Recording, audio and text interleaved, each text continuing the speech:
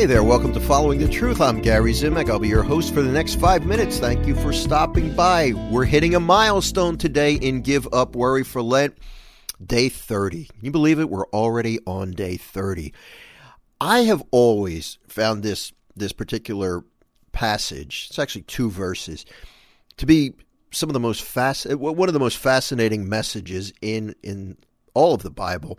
And it's something that I was adamant about including in the book because I really thought that we needed to hear this message. It's Luke chapter 24, verses 52 and 53. And these words that Luke writes, this describes the events that took place after Jesus ascended into heaven. Listen to what he says in Luke 24, 52 and 53. And they worshipped him and returned to Jerusalem with great joy, and were continually in the temple, blessing God. I found it fascinating, and I think it's very comforting and inspiring to realize that Jesus was ascending into heaven. He was leaving them, right? And imagine what they were going back to. Jesus had been killed. He had many enemies. Persecution of Christians was commonplace. These guys were going back into a very difficult and deadly situation.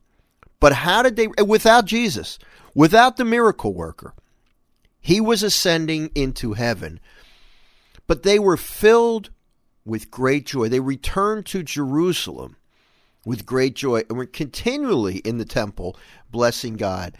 Wouldn't it be great if we could feel that same joy, if we could experience that same joy? And the reason I put it in the book is because we can. The secret to joy, so many times you've heard me say, I think I said it on yesterday's show about trust. Trust isn't a feeling. Joy is not a feeling either. And sometimes we think it is because we equate joy with pleasure. This feels really good. I'm joyful. No, joy is actually one of the fruits of the Holy Spirit. Joy is it's a response. Joy is a response to God's presence with us.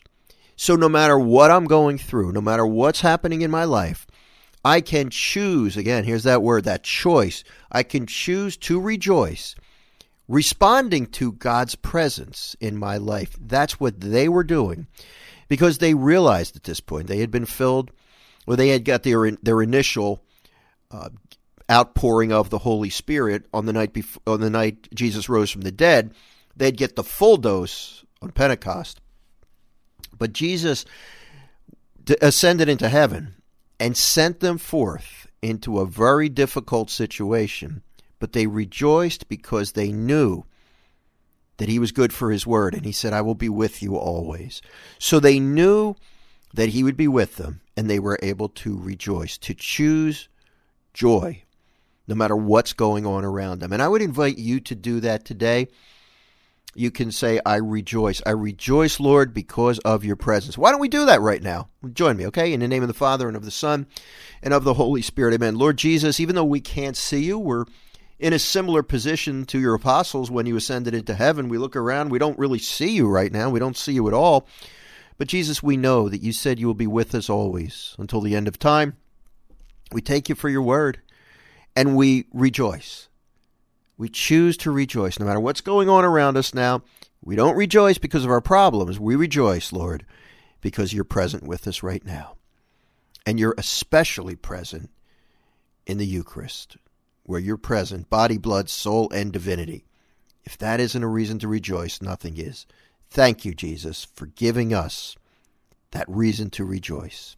Amen. Well, I want to thank you for rejoicing with me today, and remind yourself, it's not a feeling, it's a decision. And the more you do that, you're going to start to feel it as well. It takes a little time, but keep at it, okay? I'm going to run. Thank you for listening. I look forward to joining you tomorrow on Following the Truth. Bye-bye now.